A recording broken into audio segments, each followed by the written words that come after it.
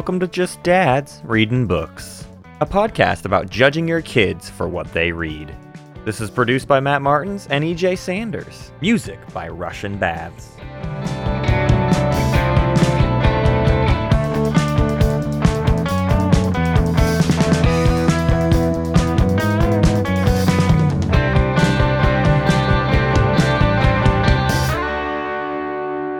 Hi, hello, it's me.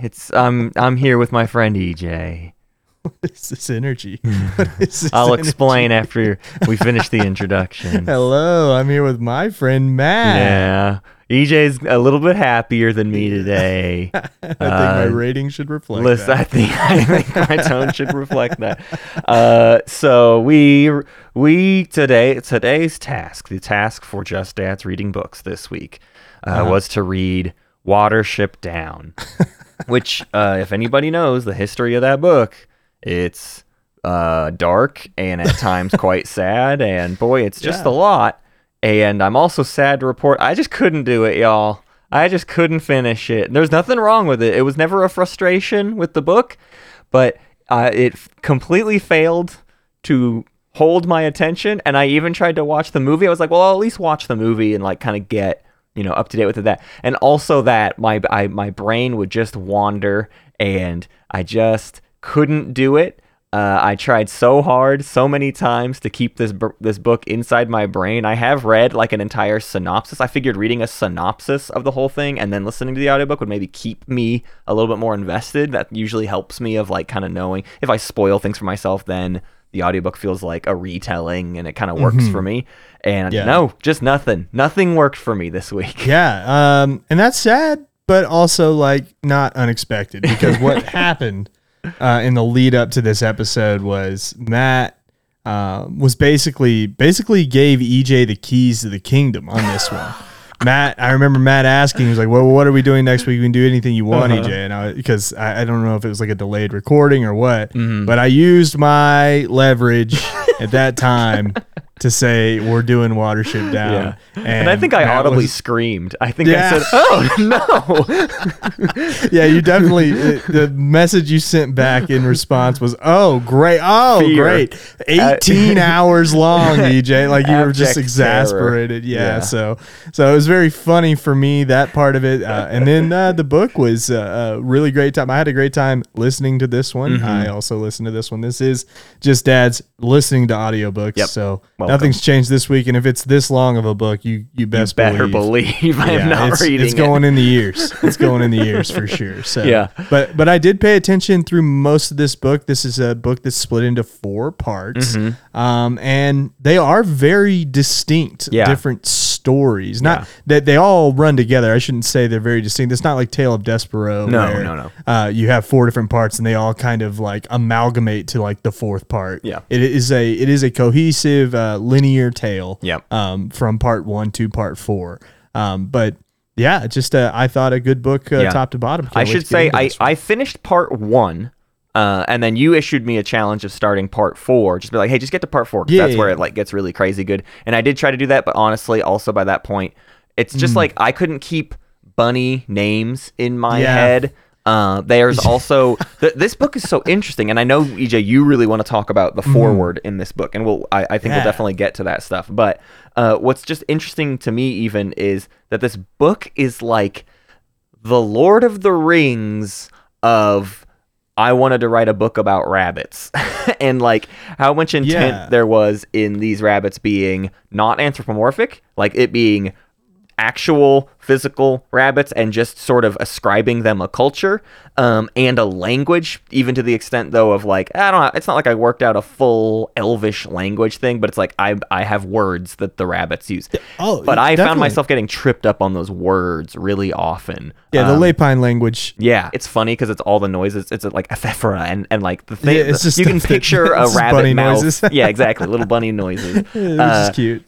But I did find a bunch of that stuff like hard to parse what was trying to be expressed to me, because it's almost always like a rabbit trying to explain like what they think a car is, right? The thudadus or something like, I forget exactly. Yeah. Herditors. The herditors. The herditors, which is just like the sound of an engine, right? It makes total sense. But that stuff did feel like a barrier for my brain to get past of like, and I think for someone like really, really invested in it, that stuff feels authentic and is part of the world building. And I understand why this is like an all-time classic, but it was something I never got my head around, basically. Yeah, I do like your description of that. I think that's supposed to be a visual thing.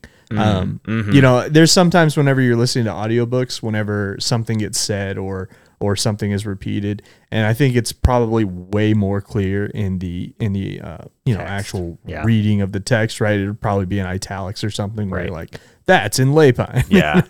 Well, I think that is the biggest thing. Is I was listening to this at either 1.5 to 2 times speed, which is usually how I listen to a lot. But same. It was also like, I kept trying to slow it down to help myself, but then it's like, this thing's 18 hours and I only got so much time to get through this thing. So I don't know, something's got to give. And I definitely ascribe that to why I did not hook with it, because when you hear a Ephethra and Herdider at 2 times speed, it's nothing. Just so you know, it's absolutely nothing. Yeah. So one thing about this book is in the foreword, Richard Adams' foreword is about how this book is not supposed to be an allegory, or is never meant to be an allegory. They always say that. The authors in the 70s are obsessed with saying this. With things not being allegory. Yeah, and that's totally fair. And you know what, though? Now that I've kind of broken down that sentence and I've said it aloud, I think what Richard Adams really means by that foreword isn't that it was meant to be an allegory, but it may have turned out to be. Sure. And I think that there's a recognition more there than Richard Adams. Like Richard Adams was like, I didn't mean to make it an allegory, but it kind of is. Yeah. So I think I'm giving him a bit of a break because it is very allegorical, right? Like we very much are like, oh, this is a lot of things. And even in the Wikipedia article, it mentions some of the things that I didn't even pick up on, but like the Odyssey and the Aeneid. Yeah, so. Right. Well, so let's talk about what this book actually is. This is sort of an Odyssey. This is a big trek, and or at least it starts off as a big trek. Basically, the idea is we're just following some rabbits, and we establish some of their just culture that we've sort of ascribed to typical rabbit behavior. I do love this kind of writing, by the way, and I think if I did more writing of my own, I would lean into this kind of a thing where it's like, I want to write something about an animal, and I'll use traits of that animal to just sort of like make a goofy little side thing. So, they give them a sort of pseudo religion, and there are some rabbits in this culture that basically like are mystics kind of and can sense storytellers, danger. Right? They can sense that bad things are coming. You're talking about Fiverr. So Fiverr is sort of the inciting incident of this story. Is Fiverr's got a bad vibe about what's going to happen to this rabbit's warren. And Fiverr starts telling people, we need to go. But like Fiverr has no evidence for why we need to go. Fiverr just knows we got to go. And Fiverr basically tries to convince our sort of main character is actually Hazel. And Hazel's going to grow to become essentially the leader of a warren. But they're going to gather a bunch of other rabbits, and they're going to leave their warren to find a new home. And the first part is very much just their journeys. It plays out like that, where it's just kind of like, and then this happened, and then this happened, and then this happened.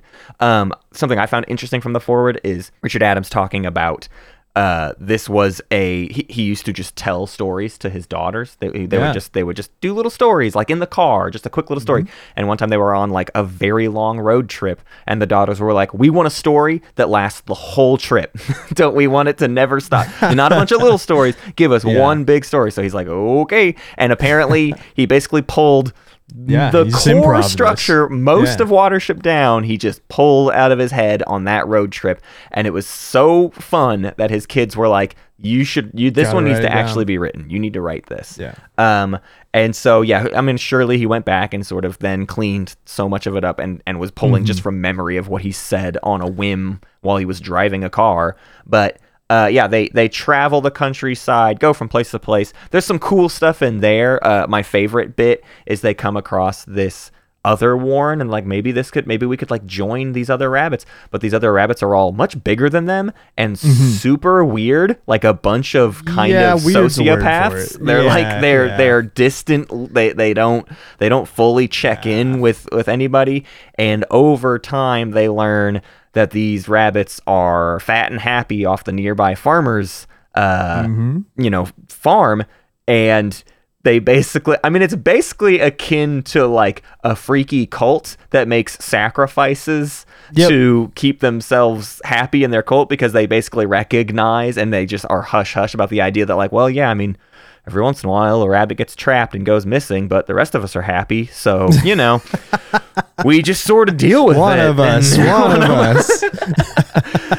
But it's a bunch of other stories like that of just like their encounters along the way until they eventually get to Watership Down, and then like really the last 3 parts of the book more or less are them truly trying to settle. Nearby Warren's going to war with them. It's a whole everything. So I do want to talk before we get into like each of these parts and kind of what they mean.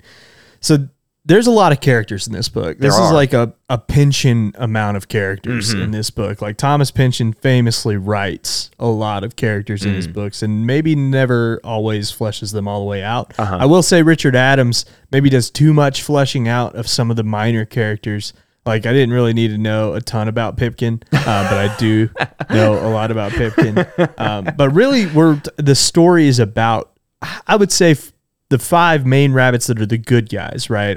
Are Hazel, Fiver, Bigwig, Blackberry, and Dandelion. Yes. And Dandelion gets included because Dandelion has a really interesting task in this story, which is Dandelion creates the allegory in a way. Like he's creating the allegory for the rabbits, right? Okay. Like Dandelion weaves these stories between chapters at some points where he's talking about this Elarera is the name, and it's like basically a folk tale, a folk hero, right? Yeah. So he tells all these stories about Elarera. I can't even pronounce it. Yeah, it's not meant to be pronounced. I mean, it's basically not meant to be pronounced. It's meant to be a bunny's word, okay? Right. So Elarera is this like folk hero, and there's all these stories about him, like akin to Secondhand Lions, essentially. Like if you've ever seen that movie, it's basically like Robert Duvall's character. You know what it's almost more like? I honestly, or maybe I'm thinking of a different one. Or there's also like a Fefra or something, which is sort of their spiritual character. No, not Fefra. Well, the movie opens with like the tale of like how rabbits became, like how all life became life, and how rabbits specifically were made. Frith. And it's awesome. The movie starts so cool, and I would love more animations just like that. And also it notably very much reminded me of season 2 of The Legend of Korra. The big chunk in the middle about Juan. Oh yeah. Yeah, it's got big Juan vibes. Anyways, continue. Let's go on. No, they pray to a god named Frith, and that's kind of what you're talking about, like kind of the start of the world, right? Is Frith is like this god rabbit basically that is like, but we need Frith is interesting because Frith's a god who's like, no, we need opposition. Yeah. So there's some very interesting things, but essentially like this book is about Hazel and Fiver at the beginning, and then it becomes about Bigwig for I would say 60% of this book is just like Bigwig, like navigating Ephrafa, which is this a police state, very akin to some famous police states that we may know about in history. So not an allegory though. No, not an allegory at all. Yeah. But so Bigwig is kind of like, I would say almost the main character, and ends up being just spoiler alert, the hero in the end kind of is Bigwig. But it's a very violent book. It's very interesting though, because there's a lot of themes in here that are probably not necessarily for children. And there's probably a lot to be said about maybe the relationships between bucks and does. You sure? I don't know if that's something we want to get into, Matt. Because I mean, it is a thing that's, I think, for people who are interested in this book and check it out. Common criticism. It's common criticism, and there's a lot of stuff you could go out there and read. But we could at least summarize the the sense and the concerns that are brought up in it. But I would say on the front end of it, especially just as a person who like didn't read through all of especially that part of the book, but was reading a synopsis, I at least want to give some grace to the idea that, you know, Richard Adams is trying to create a different non-human culture, and that, you know, came with some things, and this was like the 70s, and it's a lot of things at once. That doesn't mean it's not valid to criticize it, but it just means like we can understand kind of the mindset that things are coming from. I don't take it even necessarily as like an indictment of Richard Adams. Richard Adams was writing for a culture and a world that he was not like fantasizing about, was just trying to say like, I don't know, this is how rabbits act. Let me ascribe some sort of humanistic logic to that.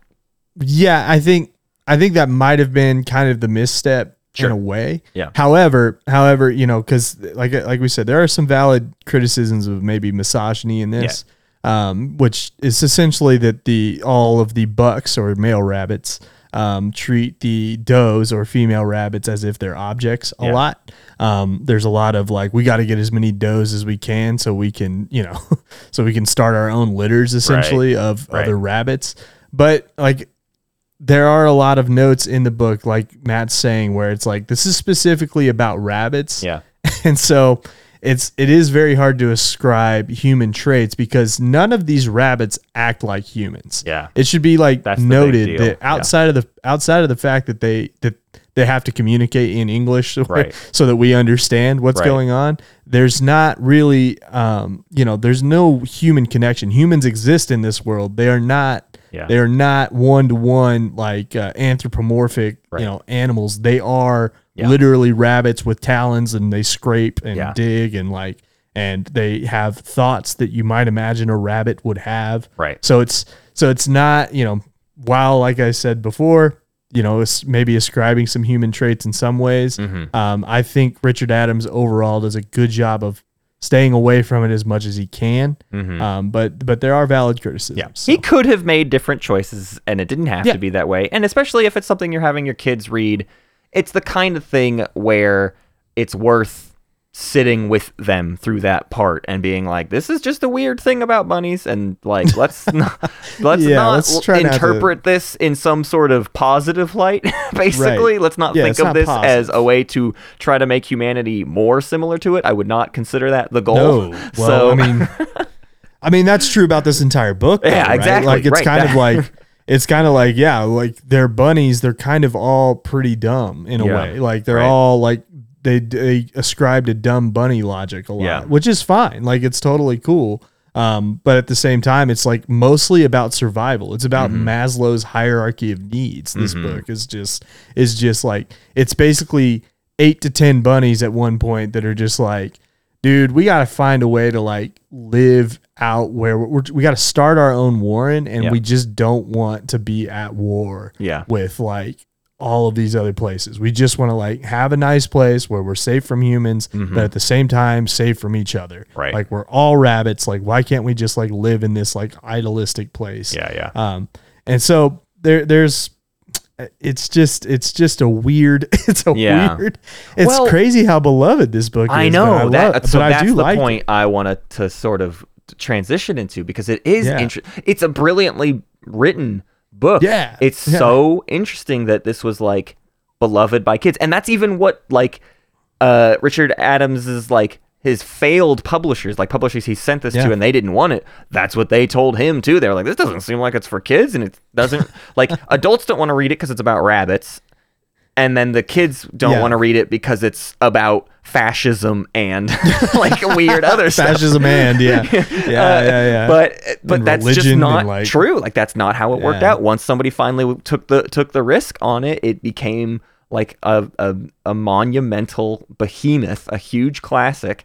And it's just interesting that it sort of is able to go beyond that. And I think mostly it's because of Richard Adams' dedication to keeping the world consistent. So it's not about, I think to me this proves like a book doesn't have to be about anything to like qualify it for kids. It just has to be like consistently told, right? Like as long as a kid can like take hold of something and just like dive fully into it, then you're good to go. So when we talk about like books that talk down to kids, I think part of that can be interpreted as it's not committed to its world, it's committed to pandering to a child's perceived desires, right? But a book that's like, I don't care what you like, this is about this. The kid is like, cool, I'm into that today, so let's be into that. Right. Yeah, no, and that's it. I think it's the most commendable thing about Watership Down is the fact that it's boy does it stick to it. Right. Like if there's nothing else about this story that you want to cling to, it sticks to what it's trying to do. Yeah. The rabbits themselves don't necessarily grow and change, but they were already so kind of fleshed out early in the story that there isn't a whole lot of growing and changing that needs to be done. The biggest growing and changing that happens is really between Hazel and Fiver. Hazel is like kind of just a normal rabbit, like just known for being a good leader, essentially. Like, but doesn't know that at the beginning. Like Hazel's a good leader, and then like people are just like, yeah, I guess Hazel. Like we follow Hazel no matter what. And Hazel changes into this like, almost like this godlike figure at the end. Like they have this, the whole last part is called Hazel Ra, which basically means King Hazel or Chief Hazel, right? So it's this like title that you hold, but it's earned by Hazel. And that's like the biggest change that we see in a character. And Fiver as well becomes less like of a skittish little prick, which is kind of how I would describe Fiver. I hate Fiver. I'm just going to be honest. Like he's annoying. Fiver, yeah. Well, it's funny because Fiver at the beginning of the book, I'm like, oh yeah, Fiver's kind of cool. Like I like that he's like this like prophet rabbit or whatever. Like he's got this cool thing, but then he just like kind of ruins a lot of stuff for like all of his friends because he's just like, I don't have a good feeling about this. We got to go. Trust me. It's like, we got to go. Trust me. And it's like, dude, I'm tired of trusting you. And I'm kind of on Bigwig's side, who even in the beginning, Bigwig comes off as this jock, right? Bigwig's like this guy who's like, oh, yeah, I'm just out here trying to have a good time. Look, I'm going to be the biggest rabbit. I'm going to be the biggest rabbit. And therefore, I'm going to be the muscle around here. And then like Bigwig after a while is like the most like, the person. Like, you're like Bigwig. Like he comes through so many times. He becomes like, the empathetic character. Time after time does Bigwig come through in this book where it's just like Bigwig's a freaking hero, dude. Bigwig may be like a big old lug, but Bigwig freaking like he is so loyal, he is so brave, and like all of these things. It's so funny. I'm looking at the Wikipedia article right now, just full disclosure, and those are the things that are being described. Like that's how they describe Hazel. That's how they describe Hazel, and I'm like, dude, you describe Bigwig that way. That's my guy. My guy went into the thick of battle and nearly died trying to save everybody. And it's like, and Hazel gets all of this love for like his bravery. No, that's BS, dude. It's Bigwig's. You're appropriating Bigwig's love for Hazel, and I don't appreciate it. I don't know how I should have watched the movie. I didn't have time this week. I was doing other things, but if I had time to watch the movie, I would love to see how they portrayed those two characters, because the last I checked is Hazel is just like a good motivational speaker. And Bigwig actually gets stuff Well, done, man, I'll tell you this much. There's at least the part where Bigwig almost dies on the snare. Yes. He gets snared up. Yes. That scene, like, makes you sick. It makes you sick to watch, because the thing about that movie, and the reason it's okay, let's talk about the movie for a second, because it's hilarious, man. So you can watch it on Max, HBO. We whisper that now, right? HBO Max. So you can watch it on there, and under it gives you like genre tags when you pull up stuff, and it calls it adult animation, which is that's just hilarious. It's just so funny that we can't, in 2023, we have to look at Watership Down and be like, it's for adults. But also, you pull it up, and it starts with some really horrifying sequences. But it's funny, because just to go to the point of all of this, that like, is this too dark for kids? I was watching it with Molly, and Molly goes, ooh, scary. And like with a smile on her face. Ooh, scary. She was into it. It was like, you could be into weird, creepy, dark stuff. Why not? Yeah. But yeah, when they get to the Bigwig on the snare part, I mean, it like, the art style is trying to be quite realistic. I mean, it's it's like hand drawn, it's still cartoony, but like the whole point of this story is that these are real bunnies, so nothing about them is anthropomorphized or anything. Right. And when he's in that snare, he's like coughing up blood, and like they all think he dies. He just lays there, and it looks like a rabbit corpse. I mean, it's just sitting there, and like basically my brain got convinced that I was just looking at a poor, rabbit, sad, dead rabbit, and it like really got to me, like gutturally. It was too much, and that's how a lot of that movie feels. It's just like really nasty, terrible stuff happens to these rabbits when they fight. Like when the rabbits get to fighting in this movie, it is so much more gory than even the worst slasher flicks. Like it feels so much more raw than like Friday the 13th or whatever. It's weird too, because in the book it doesn't come across that way. In fact, there's not as many. It's so funny because like from my memory of the movie is there's kind of like a big battle. Yeah. Yes. Right? Like, and that kind of happens in the book. But the way it happens in the book, it's much more like an intrigue kind of thing that's happening, where it's like there's a lot of tunneling and a lot of people like there's, or not people, but there's a lot of rabbits that's like trying to outsmart the other side. Yeah. There isn't a lot of like clashing. And and really it comes down to one big battle between Bigwig and whatever the name of the captain is. I don't know his name. Yeah, the opposing captain. General Woundwort. They call him Woundwort also in this. In the audiobook? Yeah. That's Woundwort. So there you go. Yeah, that's nothing. It's not an allegory at all. So.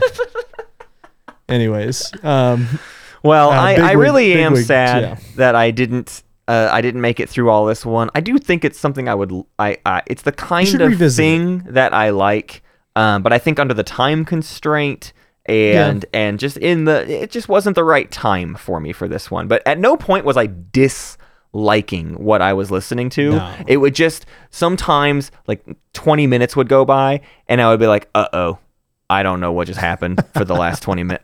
I actually tuned it out. I just stopped paying attention, especially just because I think the biggest thing is the character thing, which holds true in the movie too, because I would say the movie doesn't do a fantastic job at like really distinguishing. Like, you know who Bigwig is. To that's EJ's kind of the thing though. Bigwig is like the most distinct looking rabbit. Because he's big.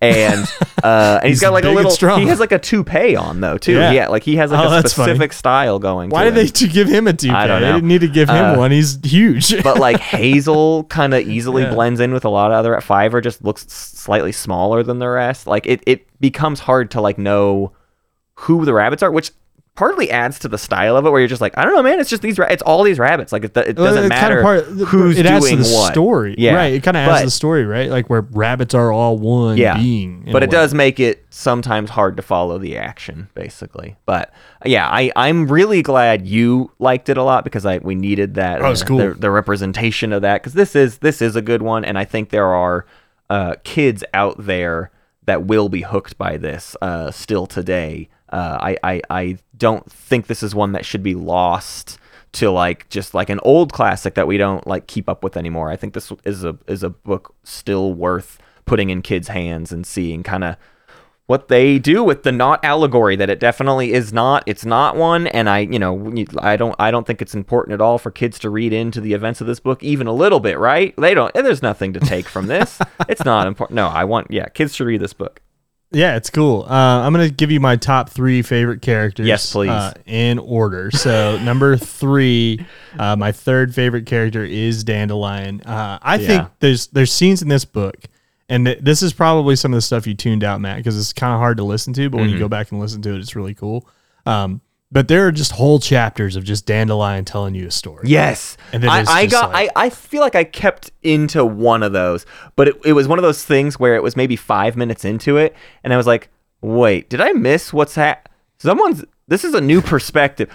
Oh, this is Dandelion doing his thing. Okay, I got it. But it would like I would miss the transition point into that basically, and it would throw me through a loop for a second. It's like, wait, we're not talking about the R rabbits anymore. We're talking about like a different thing. But I liked those bits. Like I if anything, I should just go through and just listen to Dandelion's stories, like just because those are good, and that's a good portion of like understanding rabbit culture, and which is a big part of what the book is about anyways. So to just like read those as short stories, I think would be interesting.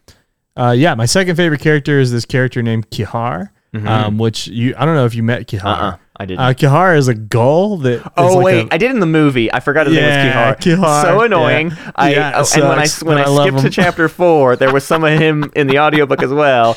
Yeah, great. Yeah, absolutely. Firmly agree with you. Second best character. Fantastic. Kihar is great. Kihar is great, and also the reading by Peter Capaldi. Doing Kihar is hilarious. So Kihar is great. And then number 1, it's my guy. It's Bigwig. My least favorite character is Fiverr. Obviously, I would put Fiverr below the actual dictator in this book, General Voonvoort. So that's where I'm putting Fiverr. The real villain of the story is the one who told everyone to leave the initial warning. Good Lord. Just stay where you're at, dude. I don't know. Like it could not have been as bad as like what happened to like all your friends. Okay. Fiverr does not to add to it. Fiverr literally does nothing. I want to go out on me just ranting about Fiverr. Okay, we'll just fade this out somewhere. His name is Fiverr because it means little thousand, which is a runt rat. He's a runt. Okay, but like that shouldn't be an excuse for really anything. It should just be that Fiverr is just like another rabbit, and he should not be as annoying as he is. Part of the problem with Fiverr too is that like he just talks so timidly, dude. It's like, speak up a little bit, my guy. Like if you could just for a second just speak up and let people know what's going on instead of having to whisper to your brother Hazel the entire stinking book. Like the entire way through, he's just like, Hazel, I think there's a problem, and then Hazel has to tell everybody, and then it's Hazel's problem. So that's my problem with you, Fiverr.